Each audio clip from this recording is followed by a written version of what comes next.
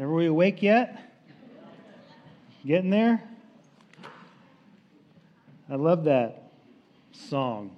It's just one of my favorites. So, we're in this series. We're partway through. I don't know at what point we're at. We started in October. It's March now, right? I think it's March.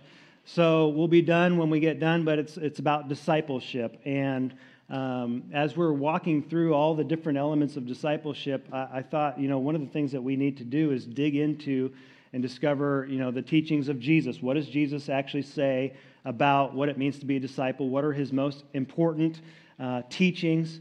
And so we're walking through, within this series, the 5 major discourses of Jesus in Matthew, okay, as Matthew records these discourses. Now, what does that mean? A discourse is like a teaching. So it begins with the Sermon on the Mount. And so Matthew 5, 6, and 7 is this major block of Jesus just sharing with us his ethic, what it means to be a Christian, what it means to live the Christian life. But we're in the 4th discourse now in chapters 18, 19, 20. Okay, Matthew chapters 18, 19, 20. And it's a little different than the others. So if you have like a red letter Bible, you saw in the Sermon on the Mount, like every letter was read because it was just this big preached.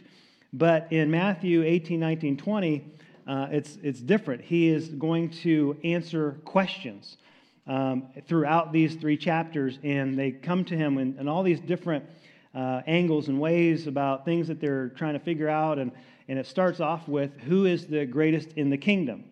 And the question about all the different things that we're going to see in these chapters has to do with that idea of greatness. Who's the greatest? What does it mean to be great? What's our position in the kingdom? What's our identity as it relates to our value? And so this is essentially what Jesus is beginning to answer here in these chapters. The issue of greatness goes back to the issue of identity, which goes back to the issue of value. What is my worth? What's my value? How do you figure what your value is?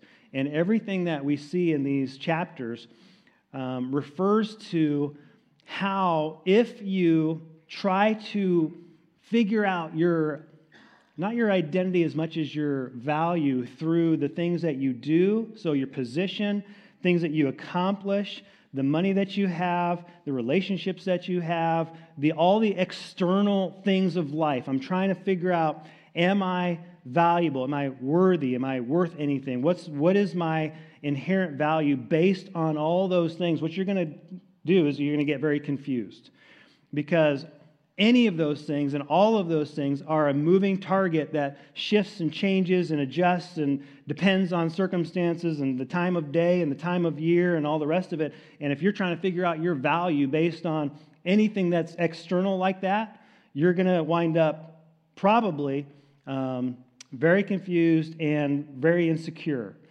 And what Jesus is going to point us to is something that is inherently, spiritually, absolutely true, which is that your value is essentially based on your relationship with God, but God has determined what everybody's value is. And what has He said about your value? What does God declare about how much worth you have, how valuable you are? He says that I made you in my image, that you are created to be in some way the fingerprint of God, that you are not only just made in His image and have inherent value that is almost inestimable, but also that He has died for you, that He sent His Son Jesus to die on the cross in order to purchase your life, to redeem it. And so He says, you're so valuable that you are worth the most precious thing in existence. And so your value, your worth, is absolutely recorded in Scripture as being that which is most precious to God.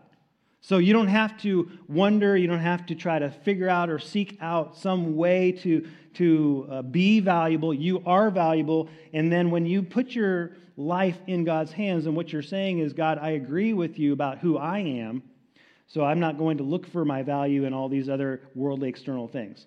Now, here's what we're going to discover, is that even though these are absolute spiritual truths, we still struggle.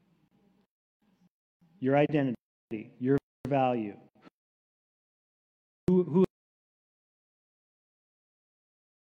What's going to happen? What's God going to do in my life? What's God going to promise me? How's this all going to work out?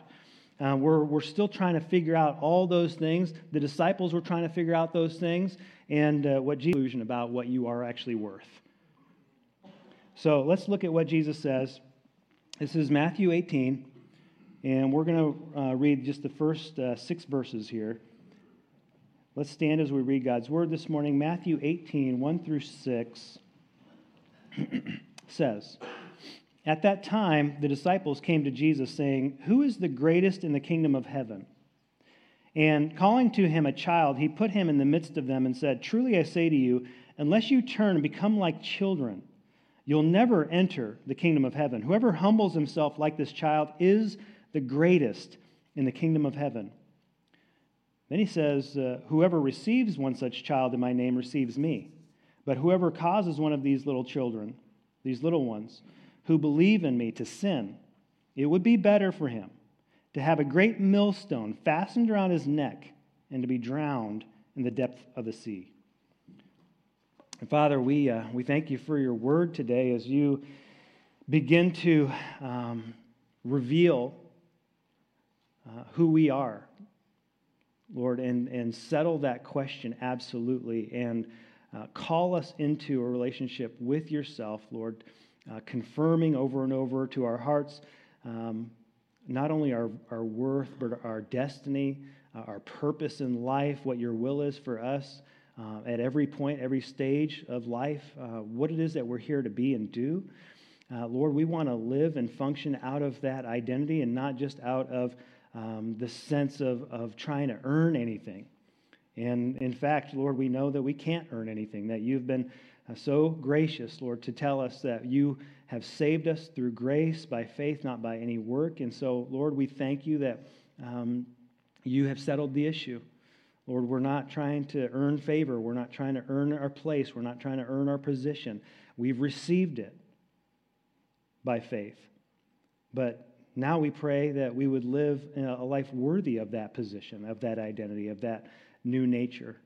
Lord, help us to display the new life in Christ that we actually experience.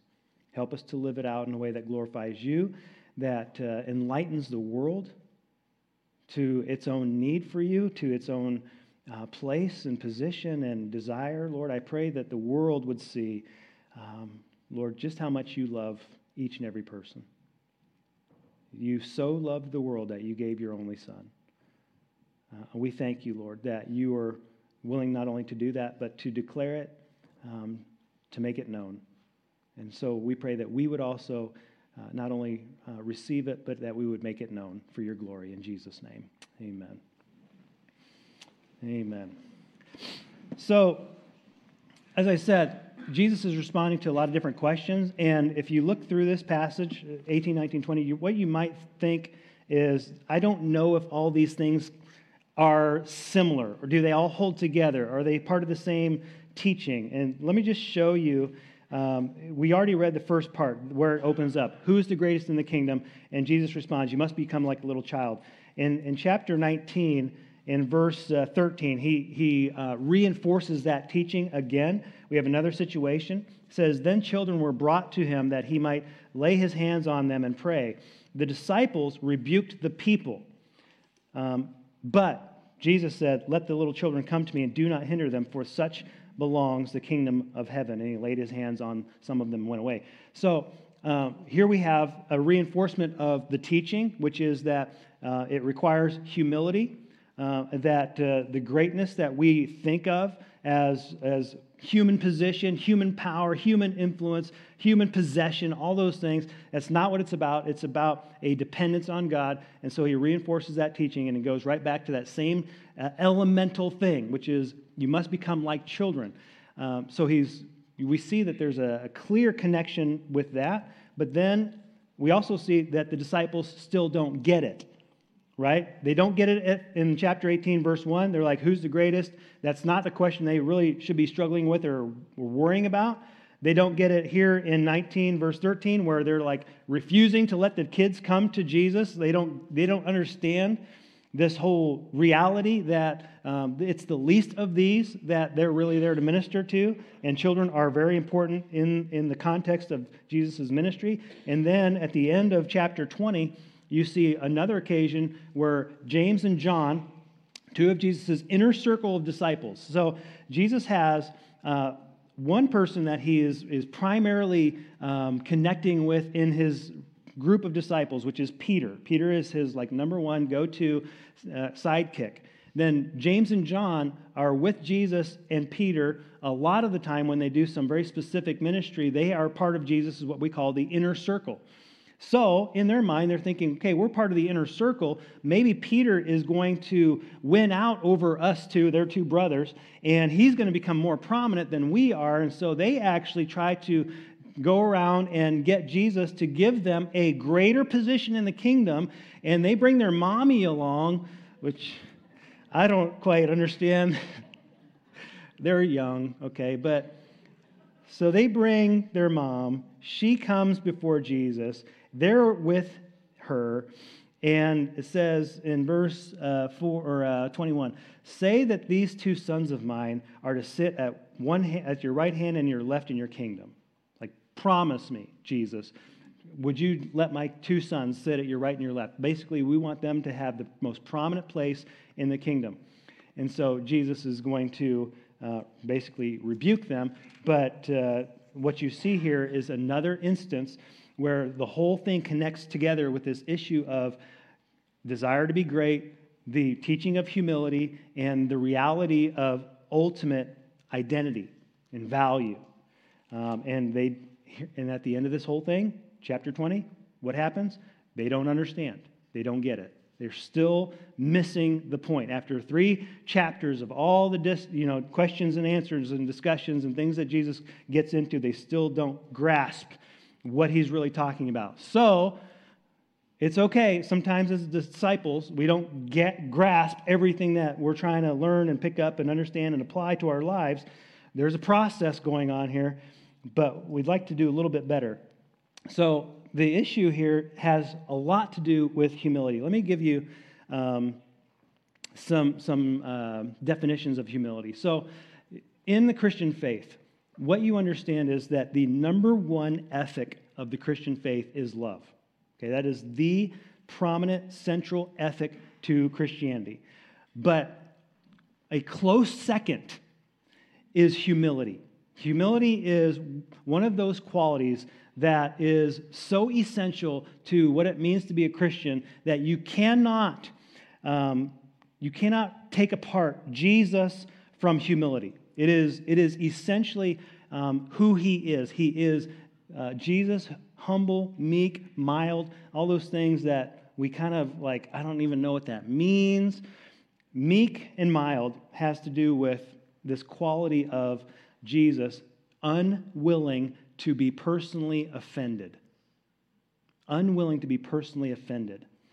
And humility has to do with the quality of exalting and depending on his Father above all things. But here's a definition I found. I thought, it's interesting. It's pretty good.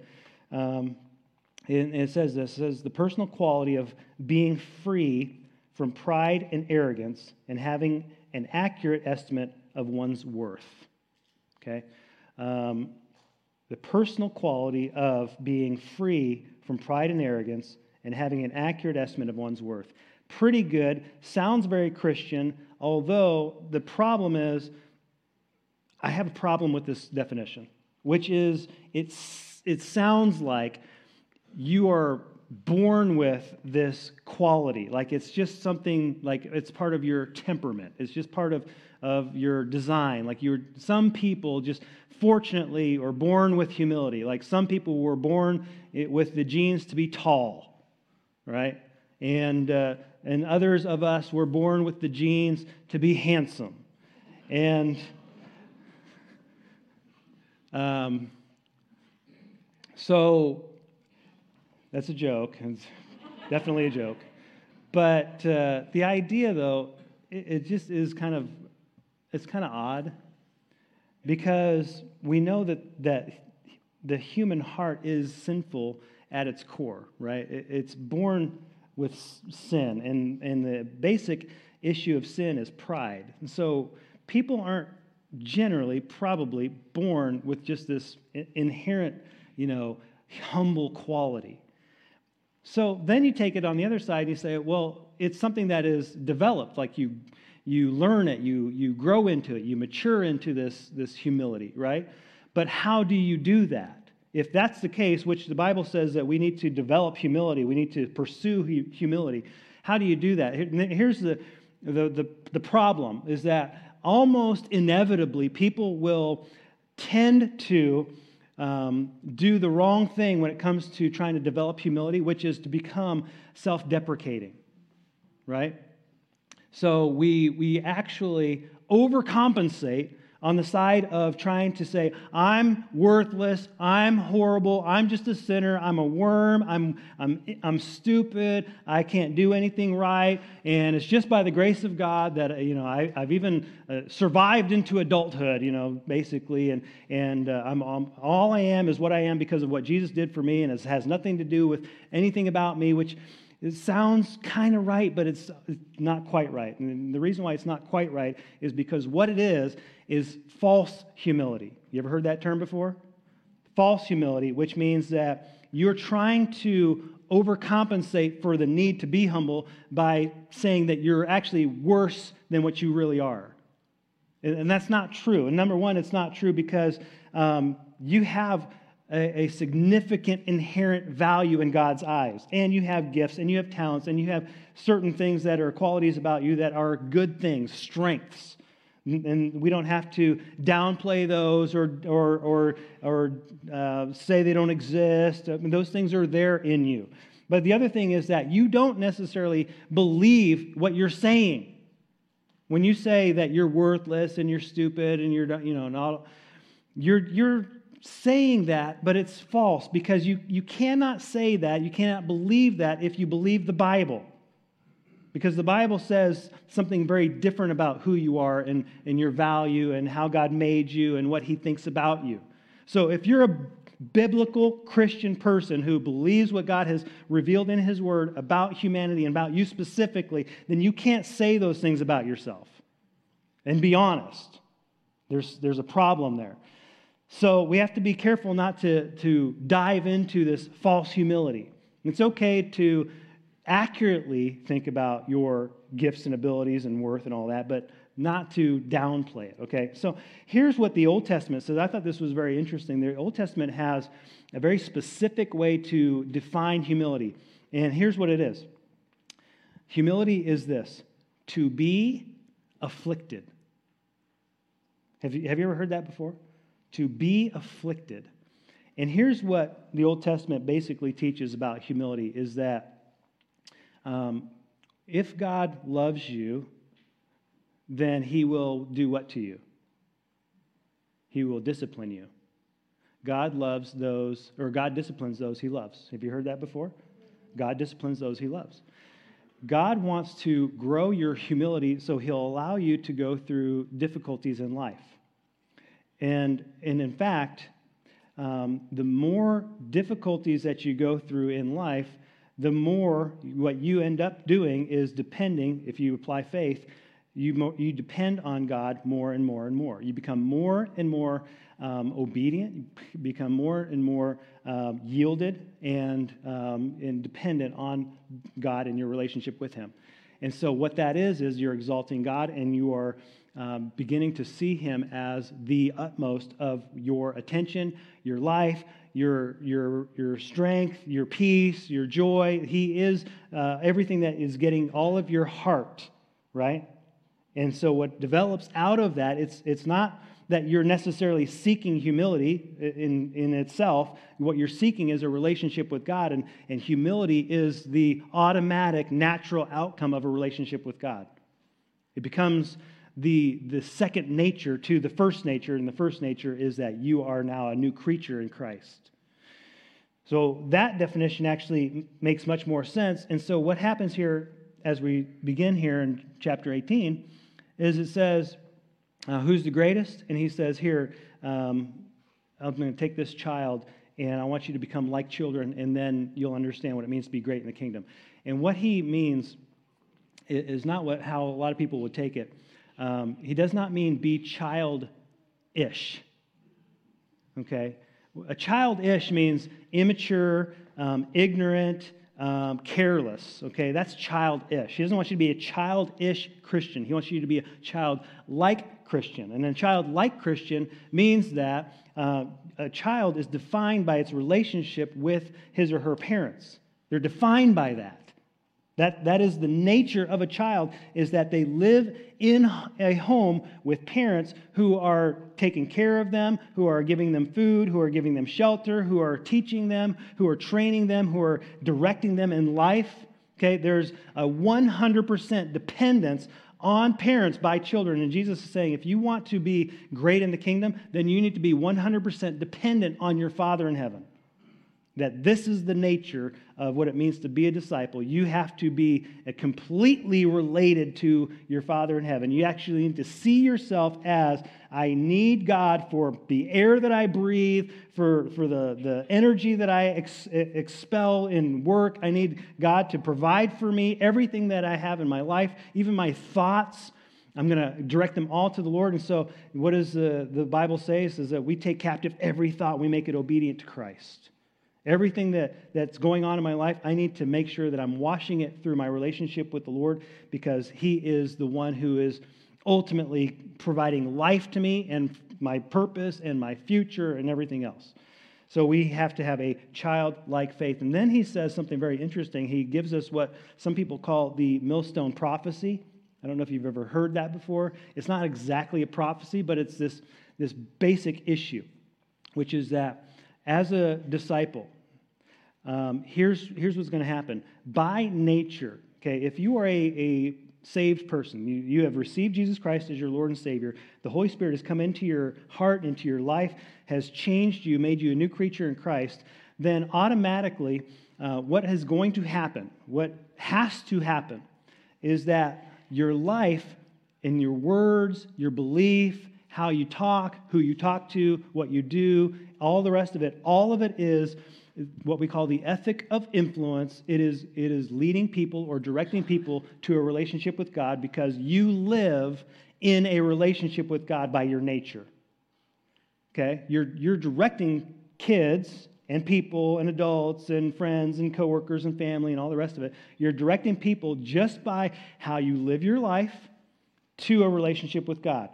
When he says that if you teach one of these little ones who believe in me to sin, it'd be better for you to have a millstone tied around your neck and thrown into the depths of the sea, what he's saying is that a non-believing person who actually intentionally seeks to take a child, especially a child, but almost anyone, and try to convince them to live independently from God. Number one, where you are in your spiritual nature is you're lost and condemned, and you're going to go to hell.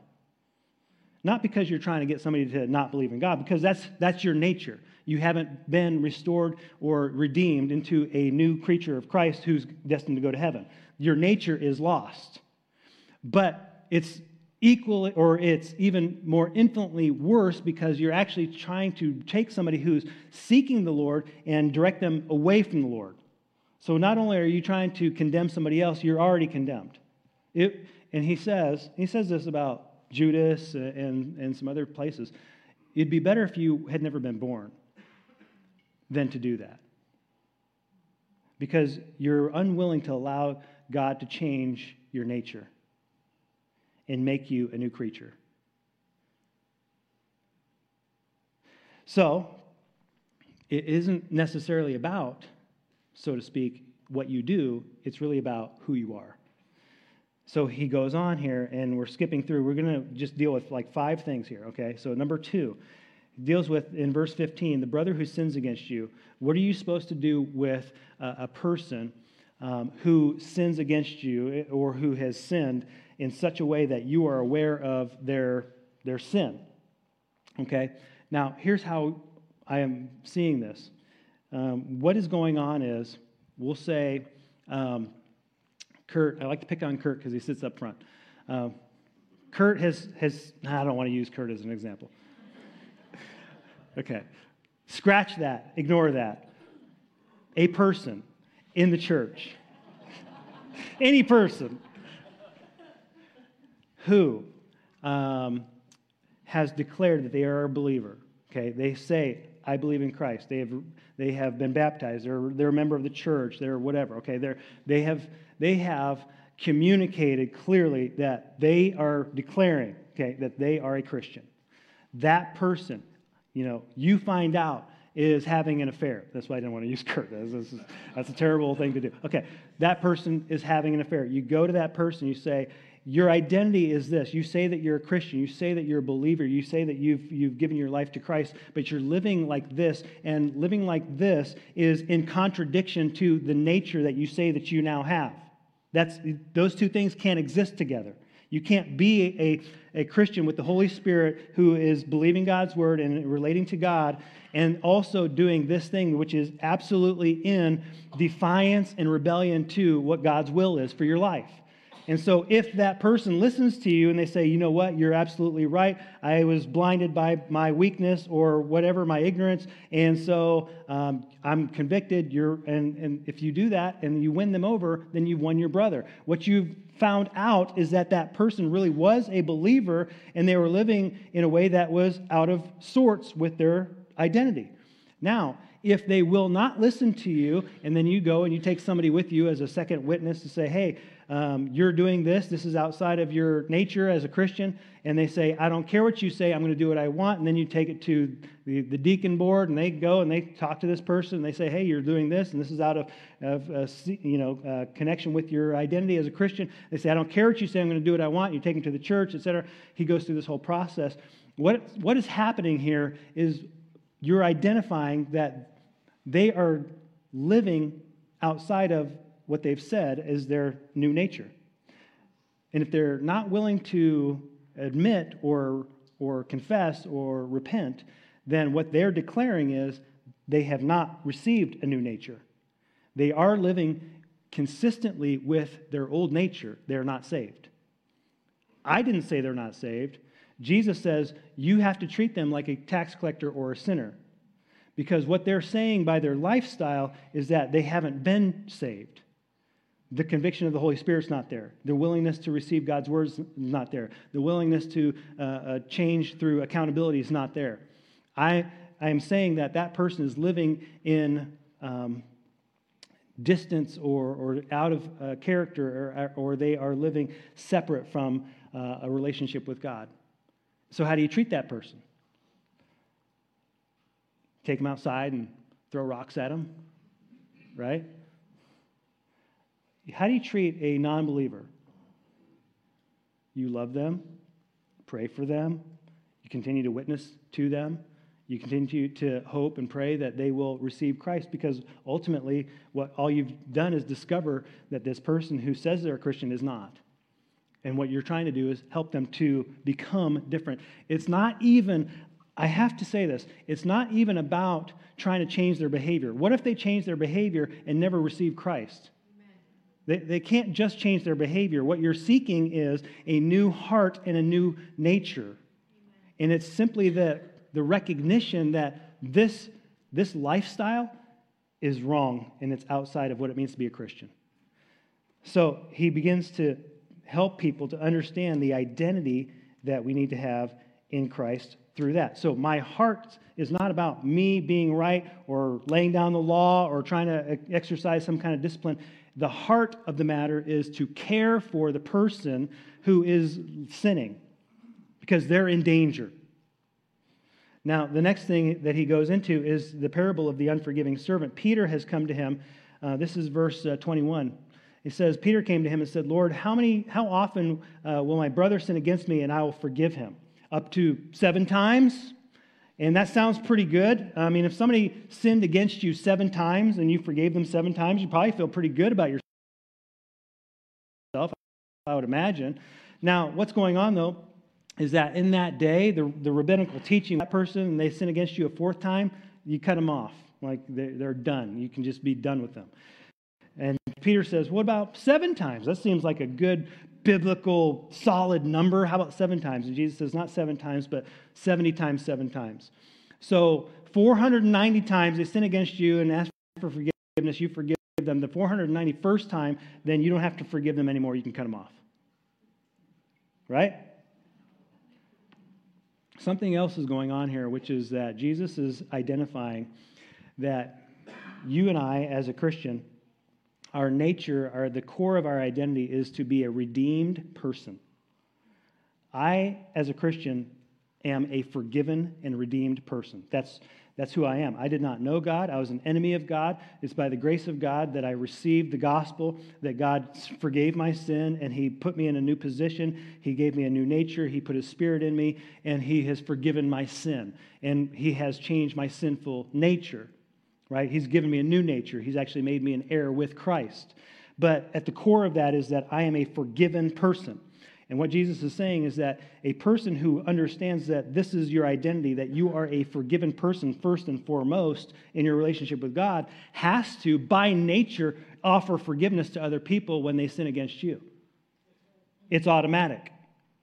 It's automatic not because it's a law laid down for me to follow. It's automatic because of who I am.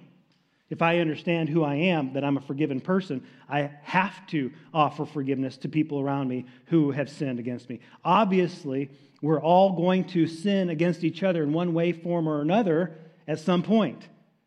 And the nature of the church and the ethic of Christianity is that when you understand forgiveness, then you will automatically offer forgiveness. And here's what happens. The world will see when Christians forgive each other and those outside of Christianity, the world will see a picture of what it means to have a relationship with God. Because ultimately, when Christians are unforgiving, then what happens is we're living in contradiction to our nature, and people are seeing that God is vengeful, and He is a God of wrath, and He is a God who will not forgive, and He is a God who holds you to a standard that you can't meet, and therefore, why believe or trust a God that won't forgive me? When Christians fail in this respect, then what we're saying is we're declaring that people are believing in a false God. And for them to believe in the correct God means that we have to reflect the God who changed us, saved us, forgave us, and then we offer forgiveness freely. How do you do that? Offering forgiveness is a difficult thing. Would you agree? It's not easy. But ultimately, what it is God says, I've cast your sin as far away from you as the east is from the west. God does not identify you with your sin. He identifies you with His Son. So when you forgive somebody, then it means that you do not hold that sin in your back pocket, waiting to bring it out and throw it in their face as soon as they make another mistake.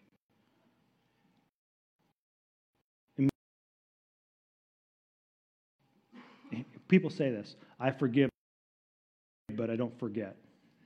Well, then you haven't forgiven. Pray that God would help you to forget the value that He has placed on them as a believer. It's a big difference.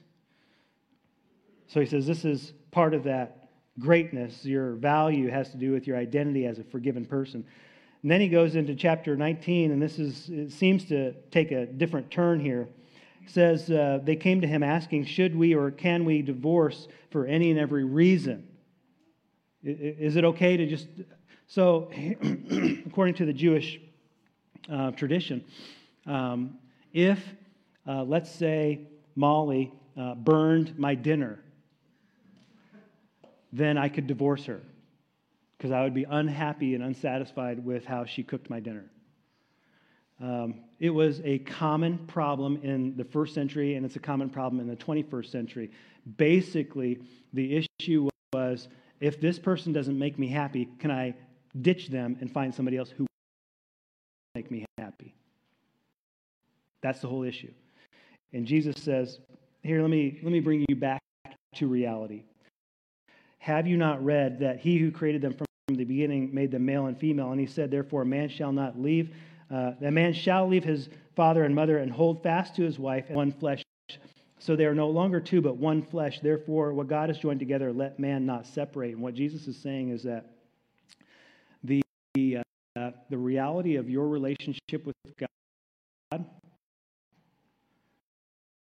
that you are joined together by God's faithfulness, and that you have become one, okay? His Holy Spirit little thing, that your nature has changed and something permanent has happened. It's not contingent on doing one thing right or wrong, and maybe I feel good about it today and I feel bad about it tomorrow. It's permanent.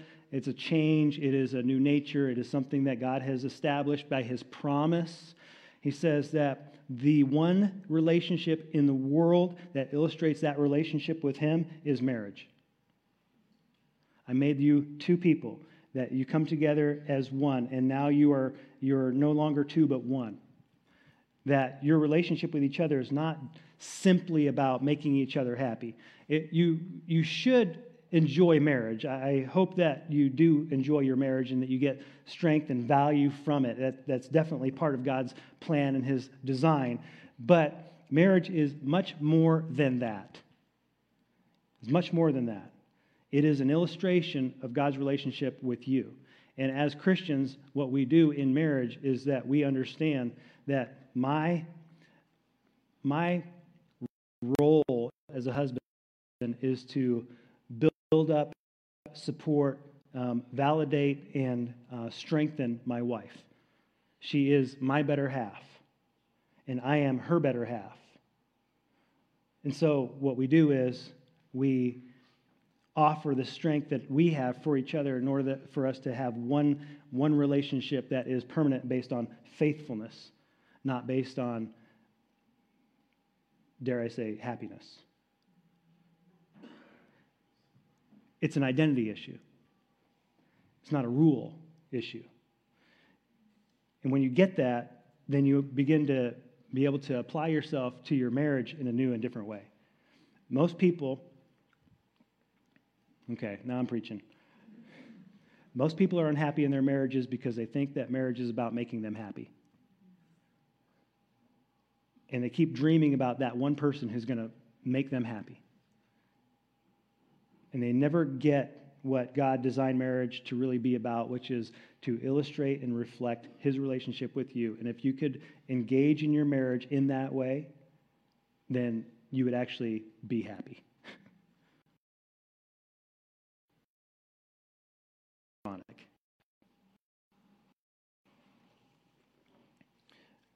Last thing here, chapter 19, the rich young man, eternal life, and Jesus says, have you kept the commands? He says, yes, I have.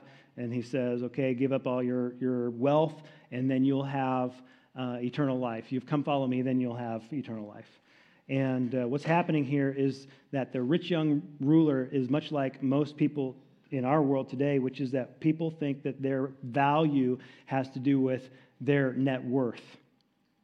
That it's about how much stuff I have, if I'm successful. It may not be money. It might be a car that's a status symbol. It might be a house. It might be a degree or some kind of certification or some kind of promotion or whatever it is. It's like those things. It's the things of the world, the things that I can qualify or quantify, that those things make me valuable because I have succeeded in the world's eyes. That's what makes me valuable. And Jesus says to the rich young ruler, and we hate this, because we're constantly concerned that Jesus is going to tell us to give up our money, but he says, give up all your wealth, because your identity or your worth is not found in the identity of your money, it's found in the identity of your relationship to God. And what's blocking your relationship with God is you thinking that you're valuable because you are wealthy. So give up that wealth, and then you can actually find your identity in Christ. The wealth really didn't have a whole lot to do with it. It was just the obstacle for him to have a relationship with Jesus Christ. And people don't like to hear that because they're like, well, I can have my wealth and have a relationship with Jesus, and it's all good. He only meant that for some people, they need to give up their wealth. And not me, though. It's always never me, right? And I'm just telling you, you might have to sacrifice something in order to get that obstacle out of your way so you can actually have a relationship with Jesus. I'm not saying that every single person has to give away every possession that they own. But I am saying that more people need to give up something because it is hindering them from knowing Christ. And most people are not willing to give up anything. They just want to add Jesus to their life and think that everything's going to be good. And they have no idea that all they're doing is they're still trying to gain their sense of worth out of that thing in this world that's never going to actually give them a sense of worth.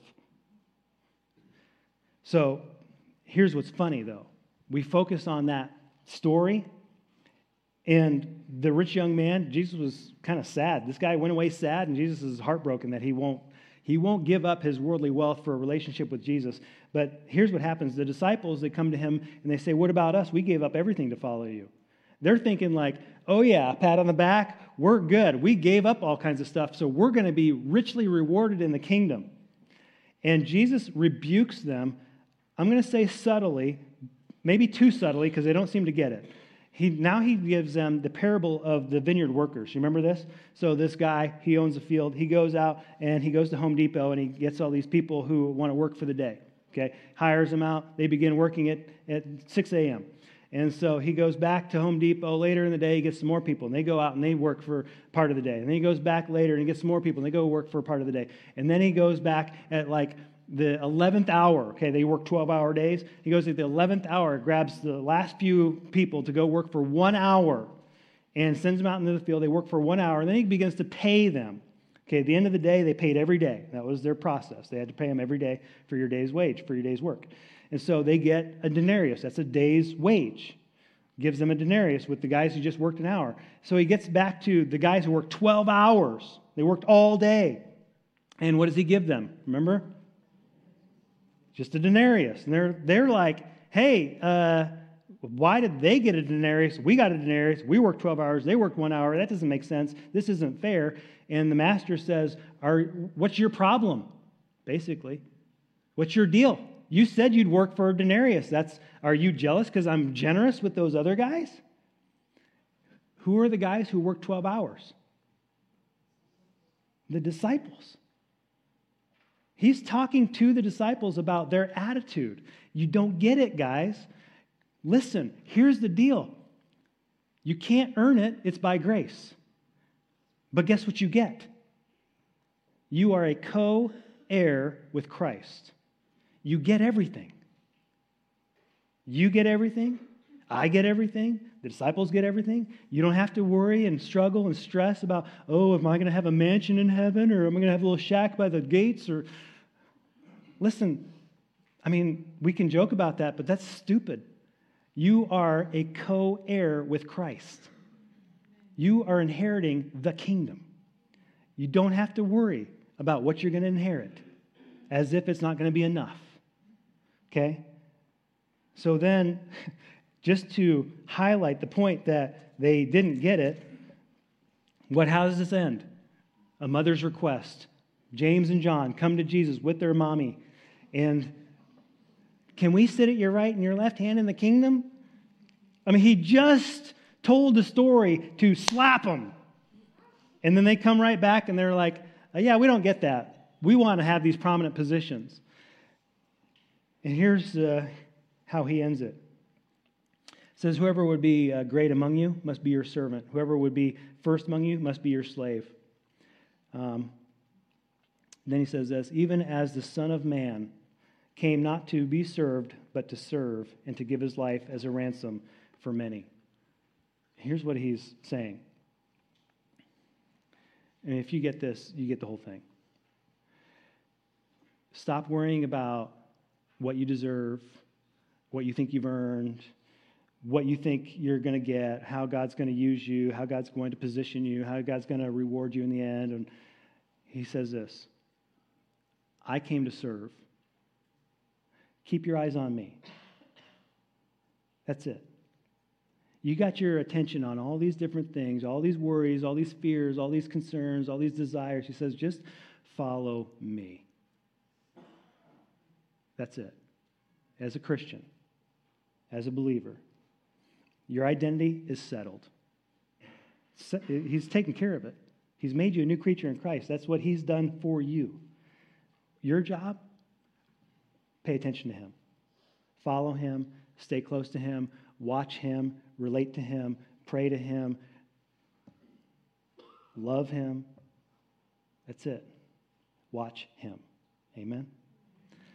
Father, we thank you for your word. We thank you for your will. We thank you for your power, the Holy Spirit to change us, Lord, to do in us what we can't even imagine doing for ourselves, Lord. We can't do enough.